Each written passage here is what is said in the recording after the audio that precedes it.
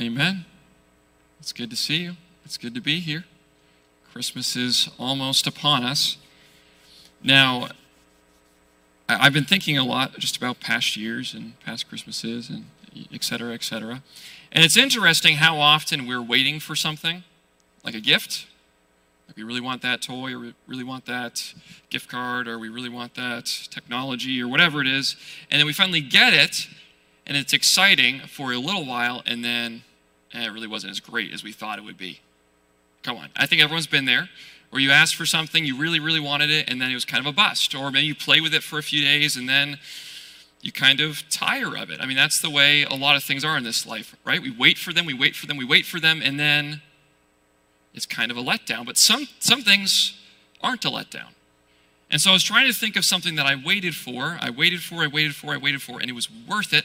And I know it's sappy, but the best illustration I can come up with is my wife. Because we did long distance for about a year and a half, because we met through camp ministry. How, stereotypical is that? A pastor meets his wife at camp, Bible camp. But we met through camp ministry, as many of you know. And so then I had to go away to school, and there was an entire school year where we were dating long distance, and then a semester long distance that we were engaged. And for any of you who've been in a long distance scenario like that, it's rough because you desperately want to be with that person and you can't. And it was tough being in Virginia. I didn't want to be in Virginia at that point. I was like, I want to be in Maine, tired of the bugs and, Southerners and, I had a lot of good friends there. Okay, I don't hate Southerners, but just you guys, some of you know what I mean. I wanted to be home.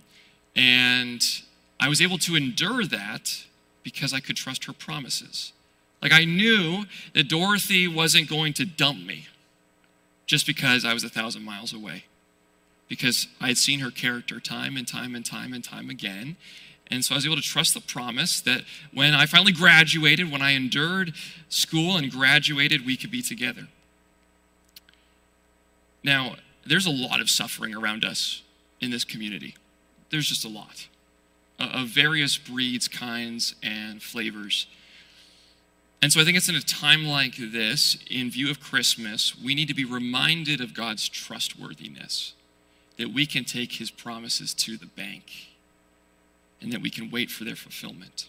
So kind of the main idea today is that Christmas reminds us that waiting for God's promises is worth it. Waiting for God's promises is worth it. So let's pray. Oh Lord, your promises are good. Your promises are true. So please bless this time as we open your word full of your promises. Holy Spirit, please use these weak human words to convey your truth. Open our hearts to what you want to teach us. In the powerful name of Jesus, I pray. Amen. So, I'm going to ask you all to turn to the book of Habakkuk. Didn't see that one coming. This is not usually a place where we find ourselves around Christmas time, or actually ever. I don't think I've ever heard a sermon out of Habakkuk. I've rarely read Habakkuk, but I think Habakkuk is actually an awesome place for us to start.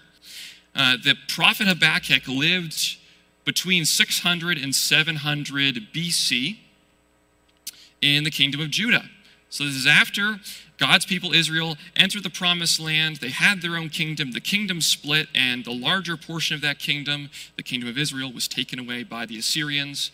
And now, all that's left is Judah. And Habakkuk is part of this crew of prophets that God rose up in this time period to tell Judah, guess what? Your evil is going to be punished as well. Like, that's a great job description, right? Tell these people who aren't going to listen, judgment is coming. But Habakkuk is really cool because unlike the other prophets who receive a word from God and then deliver it to the people, Habakkuk brings a complaint to God, which is something that we often want to do. He takes his complaint straight to God. And so in verses 2, 3, and 4, he says, O Lord, how long shall I cry for help, and you will not hear? Or cry to you violence, and you will not save? Why do you make me see iniquity, and why do you idly look at wrong? Destruction and violence are before me. Strife and contention arise, so the law is paralyzed. And justice never goes forth. For the wicked surround the righteous, so justice goes forth perverted. Habakkuk was looking around his own nation, a group of people that were supposed to be God's chosen people, and yet there was rampant abuse, oppression, violence, and it seemed like, even though God says he's a just God, that he is the judge, he was not judging these people, and that they were just continuing in rampant sin and rebellion and hurting each other. And he even says it seems like the law isn't working. And he's crying out, Lord, why is there no justice? And so God responds in the verses to follow. And he says, don't worry, I am raising up the Chaldeans, the Babylonians, to come and discipline my people by invading them. And Habakkuk's response is, God, that doesn't make any sense. Why would you raise up the Babylonians and bless the Babylonians by letting them raid us when the Babylonians are just as wicked as us? And so that brings us to chapter 2, verse 1. The prophet says, I will take my stand at my watchpost and station myself on the tower and look out to see what he will say to me and what I will answer concerning my complaint. He puts himself in this position. He says, like, my complaint really hasn't been adequately answered yet, but I'm going to put myself in a place of waiting for God to respond. And so then continuing on, God does respond. And in verses 3 and 4, he says, for still the vision awaits its appointed time. It hastens to the end. It will not lie. If it seems slow, wait for it. It will surely come. It will not delay. Behold, his soul is puffed up.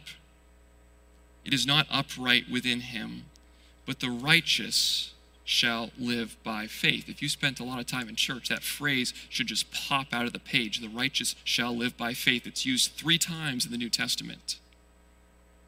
3 times, the righteous shall live by faith. So God responds to Habakkuk and he says, look, my vision of destruction and judgment is coming. If it doesn't seem like it's coming, wait, because it will. And then he says that there are 2 responses, and this is kind of trickling into what follows this, is that the wicked can ignore this, and they can be puffed up in heart, and they can continue living the way they are, and those people will not realize that their desire and their pursuit of what they want will bring their ruin. But the righteous have another option, and that is to trust and wait. The righteous shall live by faith. That in the midst of conflict, in the midst of drama, in the midst of seeing worse things on the horizon, the response of God's people can be to trust him and wait. The righteous shall live by his faith. It continues on, and there's this really cool artistic section where the prophecy is written with the voices of the nations that Babylon has already offed. And they're laughing at Babylon as Babylon is being destroyed. And then in chapter 3, in verse 2, Habakkuk has a major attitude change. He says, O Lord, I have heard the report of you and your work. O Lord, do I fear? In the midst of the years, revive it. In the midst of the years, make it known. In wrath, remember mercy. And scholars like to, jump around with different ideas about how Habakkuk was reminded of God's past works, whether he was just listening to the songs that we find in Psalms because there's some connections in here, or whether there was a vision or whatever it was. Regardless, Habakkuk remembers what God has already done in the past. He remembers the works of God, and that completely changes his perspective because he knows God's promises are trustworthy. He knows he can wait on God. Even if he cannot see good things on the horizon, he can trust that God will be just. And so he actually changes his attitude and prays that the judgment would come, but then in that prayer says, God, also be merciful to your people. In wrath, remember mercy. And then moving on to verse 16, and in between there's this really cool section where there's all this allusions to mythology and creation and the Exodus and blah, blah, blah, blah. Cool stuff that I could nerd out for a while. Not going to do that. Second half of 16 says, yet I will quietly wait for the day of trouble to come upon people who invade us. though the fig tree should not blossom, nor fruit be on the vine, the produce of the olive fail, and the fields yield no fruit, and the flock be cut off from the fold, and there be no herd in the stalls, yet I will rejoice in the Lord. I will take joy in the Lord of my salvation. God, the Lord, is my strength. He makes my feet like the deer's. He makes me tread on my high places. Even in a position where the prophet is trembling because he sees the bad things that are on the horizon, he sees that his nation is going to be judged, is going to be invaded. He remembers God's past deeds. He is strengthened by those. And even though he sees a time where there isn't going to be food and it's actually going to get worse, he's able to find joy because he knows God is going to pull his people through in the end. The righteous shall live by faith. So now we're going to jump over to Luke 2. Right, that sounds a little bit more familiar for a Christmas message. We're going to be in Luke 2, verses 22 through 38. So if Habakkuk was written around 600 to 700 BC, the events in Luke chapter 2 would have taken place roughly 600 to 700 years later. And in between this time, Israel indeed was defeated by Babylon, carried into exile for 70 years, came back to the land, and there's this 400-year stretch where God really wasn't speaking to his people.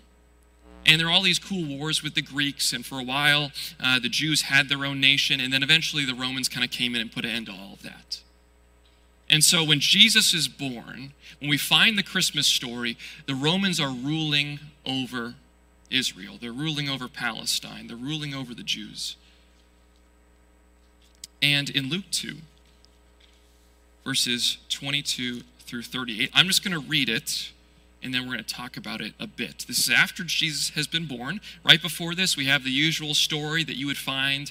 Maybe you hit a button on your nativity set or some, little Christmas toy, and it plays that story, or you have a little board book that plays that story.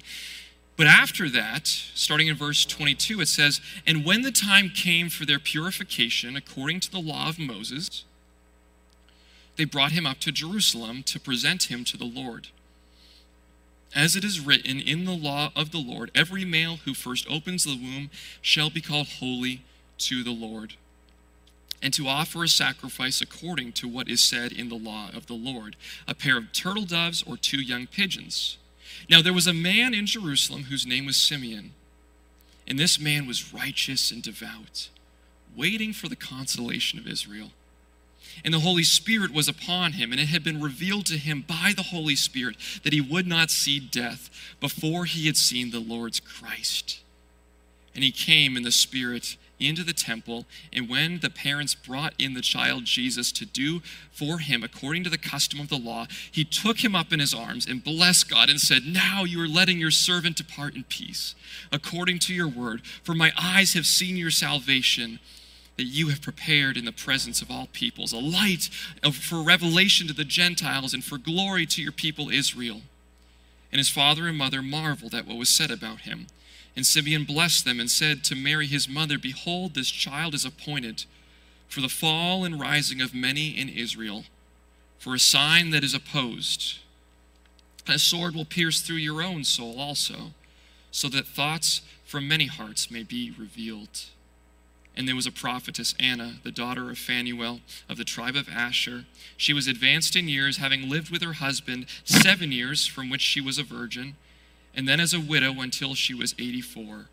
She did not depart from the temple, worshiping with fasting and prayer night and day.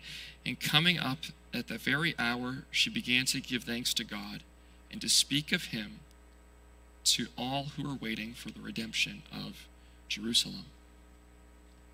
So Jesus has recently been born, and there were a number of rituals that we actually saw when we worked through the law over the past few months, that when a firstborn baby was born, that child, that firstborn male, belonged to God. And so there was this ceremony they went through to buy that child back. And all of this is pointing forward to what God would do through Jesus to save his people, offering his firstborn as a sacrifice. And so they actually have to go through this with Jesus and bring Jesus to the temple, and he would have been circumcised, and they had to offer a sacrifice. And there's this character in the temple. named Simeon. And he was waiting for the consolation of Israel. Now, in Luke 2, we find that God's people were in this setting where the Romans were ruling over them. And all across the board, people would have been waiting for God to send his Messiah, send his chosen one. They would lead God's people, be their king, defeat the Romans, and then they could have their own nation again. And so in this time of conflict and discontentment, Simeon takes a different approach than most. Instead of getting involved in all of these different factions and trying to get rid of the Romans or manipulate the Romans, Simeon does something radical in that he actually just waits for God. And he does this through worship. He spends time in the temple. And in the context of that relationship with God, the Holy Spirit reveals to him, guess what? You aren't going to die until you see the Christ, until you see the one who's going to save my people. And so Simeon is drawn by the Holy Spirit into the temple. And it's revealed to him that this is the one, and he just lets loose rejoicing. Praise you, God, I can die in peace according to your word. God's promise was true. He would not die until he had seen salvation, until he had seen the one who would save God's people. And there's even a level of prophetic in here that Simeon knows that this Messiah is not just for God's people, but for the Gentiles. And he knows that there's a cross ahead, that the sword is going to pierce Mary's heart as she sees her son on the cross.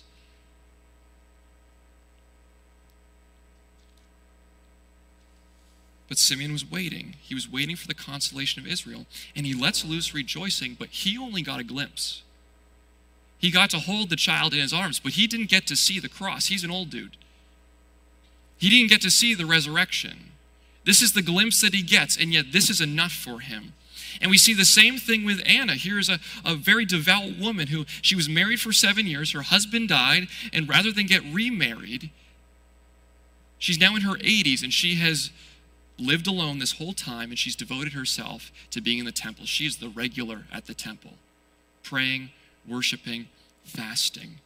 And she too is waiting for God to save his people. And she too, when she is in the temple at the right time, hears this news, she's spreading it among those that are waiting for God to save his people.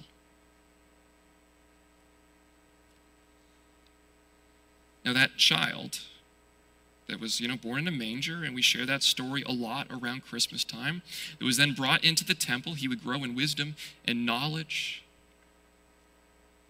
And then when he was about 30, he had an earthly ministry of preaching the good news of the kingdom and healing and casting out demons and confronting the religious authorities. And even though he had the power to deliver himself, he had the power to raise an army, and people wanted him to raise an army, he allowed himself to be betrayed, handed over to the Romans, and crucified on a cross.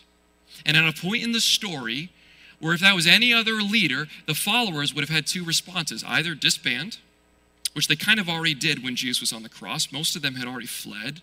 Or create some weird story about how, well, yes, he's dead, but, his spirit is still with us, and yada, yada, yada. And yet, in this point in the story, this group of cowards carry the good news to the rest of the world because something amazing happened. That man didn't stay dead. He rose 3 days later from the grave.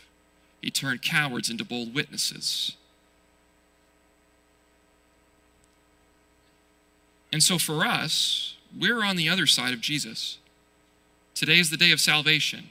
We no longer are back here with the people in the Old Testament just trusting that God's going to work it out and not really knowing what that looks like, but rather we are over here and we have seen the promises and we have seen the fulfillment of those promises, and now it's our place to believe or reject Jesus, to receive salvation, forgiveness for our sins, to be brought into a right relationship with our Creator, or to reject him.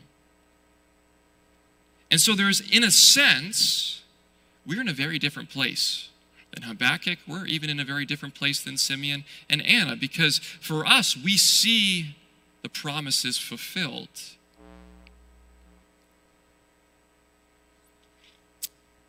But this life is still broken. This life is still broken. I mean, just the amount of sickness that's been around us lately is just heartbreaking, right? We've lost a number of people this year here in this body or in the greater community. I feel like every week I'm just waiting for another cancer diagnosis from someone I love. We live in a world of suffering. We live in a world that's broken, a world that doesn't operate the way it should. We live in a world with school shootings and tornadoes. And we're just talking about the past month of news. Right? I keep hearing people throw around the phrase, we're living in crazy times. The world has just lost its mind. And I guess the one encouraging thing in that is that I don't think there's been a time in human history after the fall where people haven't said we're living in crazy times, people have lost their minds. We live in a broken, fallen world. And so we, standing here today in Hollis Center, Maine, are still waiting for the fulfillment of a greater promise.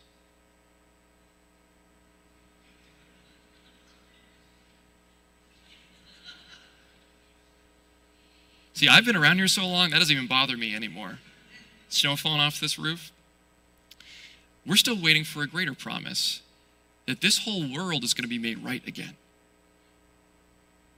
That our Creator is going to remake all of this, and all of it will be right in the end. And so there's a sense that we are very much like Habakkuk, we are very much like Simeon and Anna and all these characters in the Old Testament, and that we are in present trouble, in present suffering, and yet we look back on God's promises and trust that He's going to make it right in the end.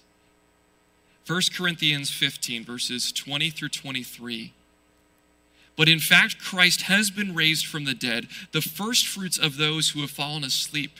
For as by a man came death, by a man has come also the resurrection of the dead. For as in Adam all die, so also in Christ shall all be made alive. But each in his own order. Christ the first fruits, then at his coming, those who belong to Christ. For those of us that trust in Christ, we know that one day when He comes back, we get new bodies. Whether we're still running around here or we've died, everyone who trusts in Christ is going to be raised to a newness. And Christ's resurrection after the cross is proof that it's going to happen. He's the first fruits. First fruits means there's fruit to come after. That Christ is our first fruits. He rose from the dead, so those who trust in Him also will get to raise from the dead and live forever with Him. 2 Peter 3, 9 through 13. The Lord is not slow to fulfill His promise, as some count slowness, but is patient towards you, not wishing that any should perish, but that all should reach repentance. But the day of the Lord will come like a thief, and then the heavens will pass away with a roar, and the heavenly bodies will be burned up and dissolved, and the earth and the works that are done on it will be exposed. I love the way Peter says it. He says, look, if you think God's promises are slow, He's not slow, He's patient. God is waiting for the fullness of His people to come to faith in Him.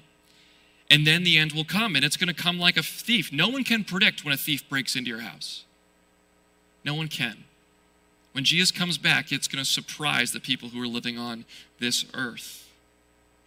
And the heavens will pass away with a roar. The heavenly bodies will be burned up. Everything that's been done in this life will be exposed before the judge of the universe.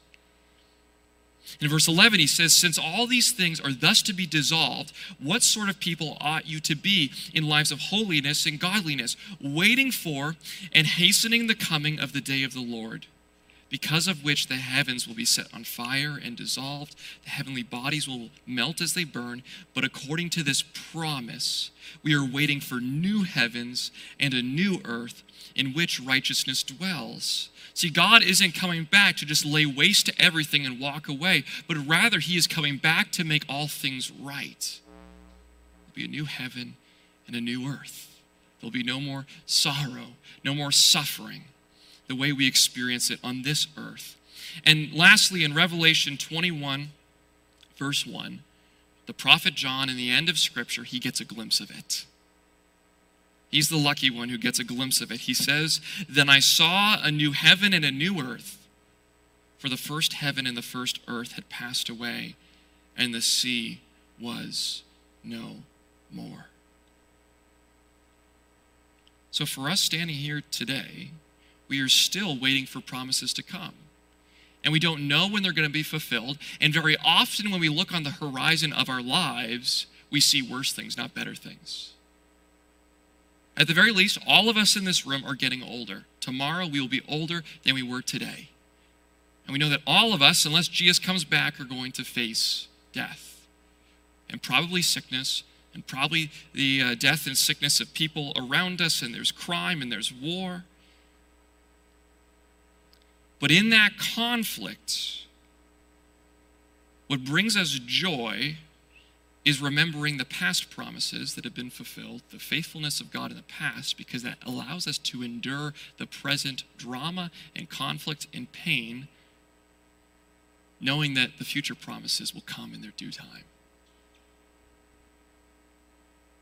Christmas reminds us that waiting for God's promises is worth it. When we look at a little nativity set and we see that little baby in a manger, we remember that there were followers of the living God for hundreds and hundreds and hundreds and hundreds and hundreds of years that only got glimpses of promises. They knew God was going to work it out in the end.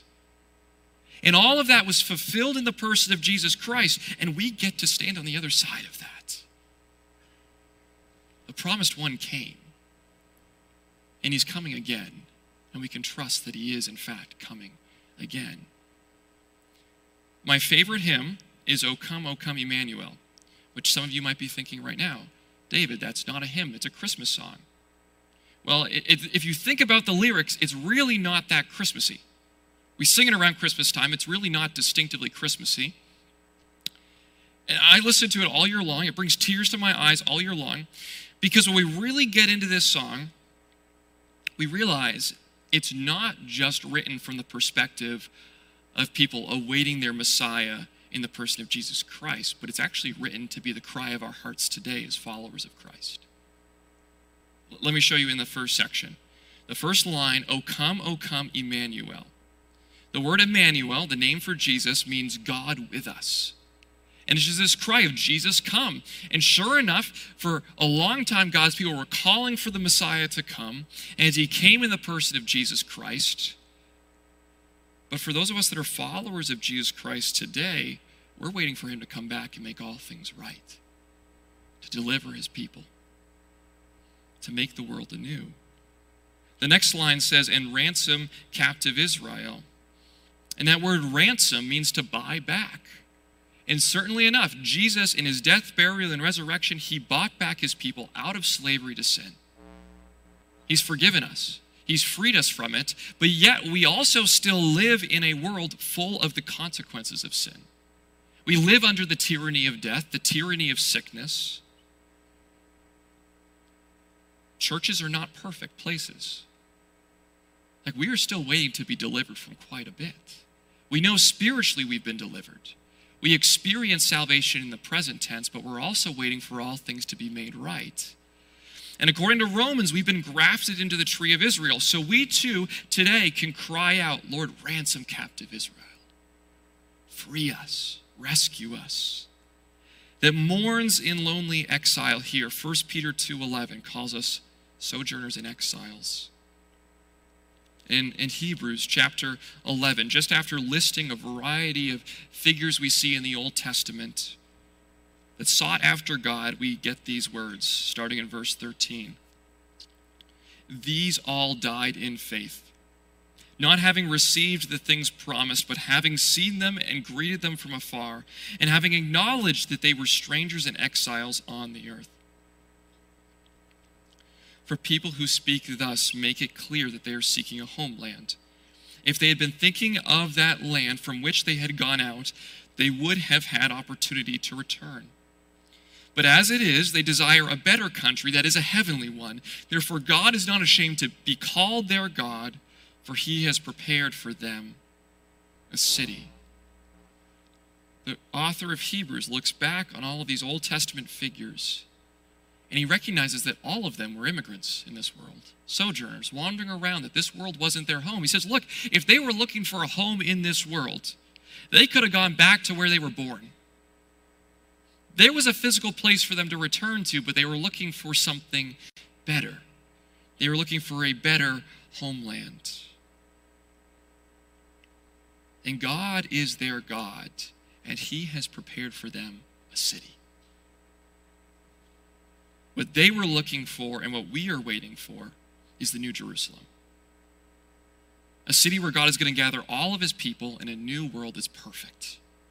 That is what we are waiting for. So our attitude here in this life, and I love this life, don't get me wrong. There's a lot of awesome things about this life. But in the end, we're just passing through here. We're just passing through. We are in exile. I used to, when I was in Virginia, I used to feel that was my exile. That I really want to be back in Maine. I really wanted to be back in Maine. That was my exile. This life is our exile. If we think this is good, the next life is way better. And if we think this world is not that good, which very often it isn't, we know that the next life is perfect. So we are in exile, and we can mourn in that exile, knowing that it'll all be made right, last line, when the Son of God appears. Israel was waiting for the Messiah to come, the Son of God, and he came. But today, standing in the reality of that first coming, we are waiting for the second coming of Jesus Christ. We're waiting for him to come back and make all things right. Christmas reminds us that waiting for God's promises is worth it. Waiting for God's promises is worth it. And so the application for us is this: are you grieving? Are you suffering? Are you anxious? Are you in conflict? We need to remember that for those of us that trust Christ, we are secured by unbreakable promises. And those promises are not contingent on our current circumstance. We can be like Habakkuk and only see bad things coming on the horizon. That will happen often in this life because we live in a broken world. The message of Christianity is not, hey, become a Christian and everything's going to be magically wonderful. Your bank account's going to be overflowing. You're never going to have to go to the hospital. That is a lie. We have all seen it. Some of the most godly people that have ever been in this building suffer with horrible sicknesses, struggle financially for years. This life is difficult. But in that, we know that in the end, God is going to make all things right. And so we look back through history. We scroll through the passages of Scripture. We can even look at what God's done in our own lives and say, he is trustworthy. And so when he says it will all be made right again in the end, we can take that to the bank, even though everything around me says that this can never be fixed. That's our encouragement. So when we remember God's promises and his past deeds, we can find the ability to endure the present troubles. It's not easy. I'm not here to say I do it perfectly. But when we look back, we remember what God has done, his past deeds, we can find the ability to endure present troubles. And in that space, we can even be trembling at what's around us and yet find joy in the Lord, because we know he's going to, in the end, make it all right. Let's pray.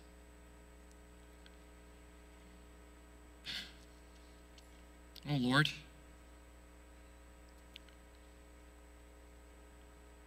we find ourselves in a season of mixed emotions, of pleasure and joy mixed with sorrow. Many people are anxious and scared. Many are annoyed and frustrated. And Lord, we recognize that there's no solution to that here and now that will fully fix all of that. This life is difficult, but through the power of your blood, you've won our souls. And so if we put our trust in you, we are secured for a future that is without suffering, without grief, without sin, without pain. And so I pray that for those that are gathered here, those that don't know you would put their trust in you and find that security. And for those of us that do already trust you, that we'd be reminded of it It's so easy to try to put our trust in the temporary and lose sight of what you're doing. So Lord, help us to remember, help us to rejoice. In the powerful name of Jesus we pray. Amen.